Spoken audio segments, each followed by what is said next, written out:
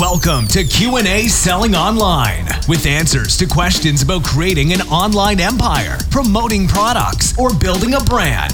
Your host, private label and e-commerce entrepreneur, Quinn Amorm. It's story time today. This is Quinn, and today I'm going to tell you a story of how I started selling online in 1997. That's correct. 1997, out of Europe. That's where I was living. And I was doing drop shipping. So back in 1997, there was nobody calling drop shipping, right? You couldn't go online and search for drop shipping because that term was not being used yet. So what I was doing was basically drop shipping, but I called it a term, I named it myself, and I called it selling the picture. Because at the time, the only thing I had was a picture of a product, and I would list this picture online, sell it, and then go buy it. So at the time, I was working for Daimler Chrysler, which is the Mercedes group, Chrysler and Jeep. And I still smoked at the time, so during my smoke breaks, I would go outside and I would do some window shopping while walking around and having a cigarette. And there was a store that sold hand-carved wooden statues. And it was like statues of men, women, and, weird things. All were handmade and out of this black African wood. And I knew they would come in through Morocco and then go to the stores. And this ended up being super expensive, or at least not that it was super expensive. I couldn't afford them at the time. And I decided, I figured that these are products that could actually sell for more, although they are in such a small little location and that store was not visible to anybody. I figured online, these could sell really, really well. So what I did was the next day, I brought my camera to work. Yes, the camera. There was cell phones didn't have cameras or anything in 97. I brought a camera to work and I went out to the store and I took pictures of these statues and then I listed them on eBay.com so I could sell them in the States because I already knew the States was the biggest market. Not only that, but there was no eBay in Portugal. There was no eBay and most European countries didn't have it, so I know the UK did. But selling to the UK or selling to the US was the same thing for me because I would still have to physically walk to the post office to ship every single one of these.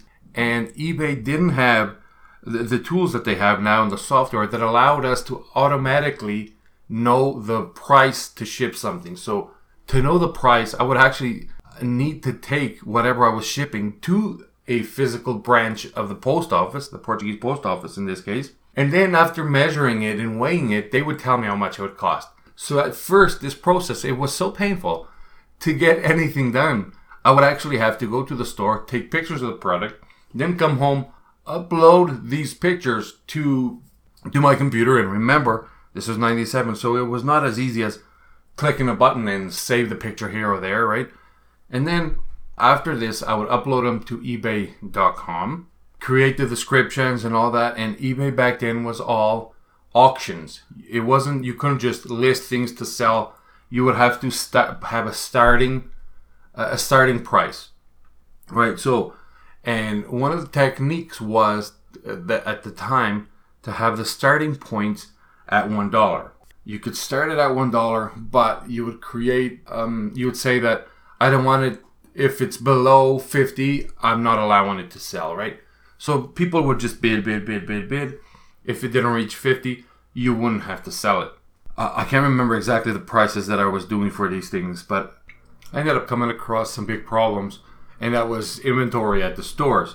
So I had not considered scaling. When I started this, there was no idea of scaling. There was nothing, right? So the products, there was one of each. They were unique because they were hand built. If somebody bought one, I would have to run to the store, go buy it, and then ship it. But sometimes I would get to the store and that product was not there anymore. It either sold or they got to return it and replaced, and now I had nothing to sell. It just became a big problem when people started. Of course, they didn't even have to start asking for refunds. I just had to refund them, or I would have to find one that was very, very, very similar. And then if that was the case, and I'm not saying this is the right way to do it, but sometimes, and I was young, and I would try to ship one that was really similar, and most of the times, actually, I think all the times it flew, and it worked. It was similar enough that the customer would not complain or would not notice the difference. Now, the majority of the times what happened was I could not find something similar, and then I would just have to do a refund. And then another issue was the weight and the shipping was not always the same. So sometimes I would end up, it was not that I would lose money, but I would not make much just because of the shipping then would start eating into those profits. But yeah, there was no other website that I could use to sell anything. It was eBay, right? Amazon was at its infancy, and it was only a bookstore. There was nothing else. So I never even checked or looked at the Amazon website, and most people hadn't either. I don't know. Amazon was a couple years old. I think they're from '94 maybe, but that's all there was eBay, and eBay was the top player. Believe me, they were the top player back then, and they stayed the top player for many years until, unfortunately, they're nothing right now. And I actually closed every listing I had on eBay. I got rid of it. Chances are a lot of my products that I sell on Amazon still sell on eBay right now because people drop ship them, and that's all eBay is now. Is a drop shipping website, and I may be one of the first people that I've ever drop shipped to eBay. Not may, guaranteed. I'm one of the first people to drop ship on eBay. A lot of the people in '97 didn't even have an account yet. I didn't have any idea about listing optimization. I didn't know about SEO. I don't even know if eBay had SEO for third-party sellers, right? If they only just had. If it was alphabetical, I can't remember, to be honest, how it was, but I would create listing, and I would put in as minimal work into it as possible. Created these listings in English. There was no platform for PPC, the pay-per-click, so I couldn't do advertising of my products on eBay. I couldn't advertise them anywhere else, right? There was no Facebook to do advertising. I don't even know if Google AdWords was out yet in '97. Actually, I think AdWords is like a year 2000 or so. So yeah, I was 3 years ahead of AdWords. Facebook was nowhere to be found. I believe they're 2004. So it was easier because there was less competition. I didn't have actually any competitors selling those particular items. There was nobody else. It was just me in the entire platform of, let's say, the eBay.com. By any search I would do, mine were the only ones that would show up as those black wooden hand-carved statues. And that was it. Also didn't have it optimized, so it's possible that other people would have listings that were not optimized, so I couldn't find them. And their chances were that a lot of people could not find my listings as well, as everything was done very, very amateurishly. But then again, from starting that early, I had its benefits as well. Every time they would launch something new, like the eBay stores, and where you could actually design your own store and have, we could actually throw some HTML into the listings and all that. And every time they would roll out these new features, they would offer the existing sellers, the people that have been there selling for a while, they would offer all of these for you to try. And everything was free at first until many years ago they started. Everything was paid for, and yeah, while I started, everything was commission based only. There was no fixed percentages or on any of that. And that's how I got started in drop shipping. That's how I got started on any online businesses. So thanks to eBay, I sold my first products, and then that got the online selling bug in me. And then from there on, obviously I had my 9-to-5 jobs, and I worked for the majority of my life on a 9-to-5, and thankfully most of them were actually what I wanted, and I picked those particular jobs.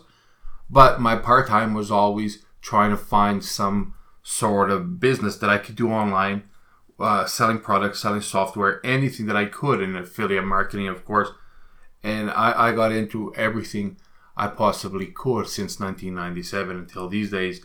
And now I just stick to a couple different things online, which is private labeling, and I create private label products that I then sell on Amazon. I sell on Shopify. Some of them where I sell physically on the shelf. And I also do marketing, because for all these years since Possible, I've been doing marketing for my own products. And I developed a lot of experience. And then in 2017, I had this campaign on Facebook. It was a fantastic campaign where with the media called it to the $27 ad campaign, or the $27 Facebook campaign, whatever it was.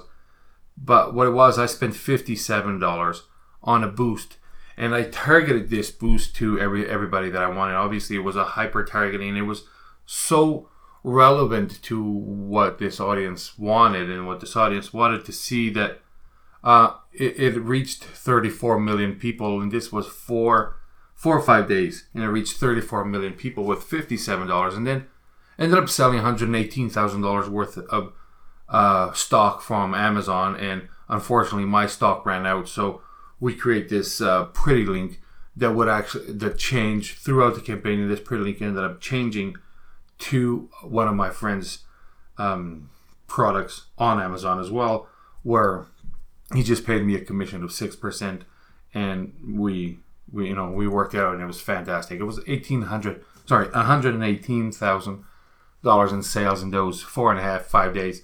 My product ran out of stock in the first 2, and because it was just insane. It was 34 million people that saw this boost, and then because it turned out to be so good, and it was mentioned on a couple of groups, and the media got a hold of it, and they put it in the news, and then from there on, a lot of people started contacting me and asking me how I did it, and can you create ads for me, and can you create ads for me, blah blah blah, and anyway, I ended up spending so much time then on Facebook creating ads for other people that I decided, I didn't decide it. Somebody reminded me that I should just create a marketing agency and start doing the ads for people. And then I did that. I created my agency and I started creating ads for people. And from as far as I know, everybody is super happy with me. And I may be the only person out there that has a huge experience with Facebook ads that does not have a Facebook course. I don't have a Facebook course. I don't have an Amazon course. And it's not because I don't like teaching people. I actually do. I often teach people, just everybody that I've taught so far, Amazon, Facebook, marketing, everything has been for free. I do screen the people to make sure they actually really want this, just to make sure none of us is wasting our time. So, I want to make sure if I'm going to train somebody, I'm going to do it for free. So I am going to be not wasting my time, but I'm going to be using my time to train somebody. I want to make sure that person actually is taking in the knowledge and is going to do something with it, right? So, because if not, it's just a waste of my time and their time. And ain't nobody got time for that. So this is it for today. I'm going to leave you with this story, and this is how I started selling online. I would really, really like to hear if you guys have a cool story of how did you start selling online. Let me know. Please contact me and tell me your stories, and let me know. I want to talk on your podcast. I want to tell you my story of how I started. Okay? Let's make a deal. Go to QASellingOnline.com. Contact me. Use that contact form, and let me know your story. We'll get together. I can get back to you, and we can put this on the podcast. We'll let you share your story of how you started selling online. Fair enough? And then if you don't want to talk on the podcast, some people may be shy, send it to me in writing, and I'll just read it here for everybody. Cool? All right, everybody. Thank you, and have an amazing day.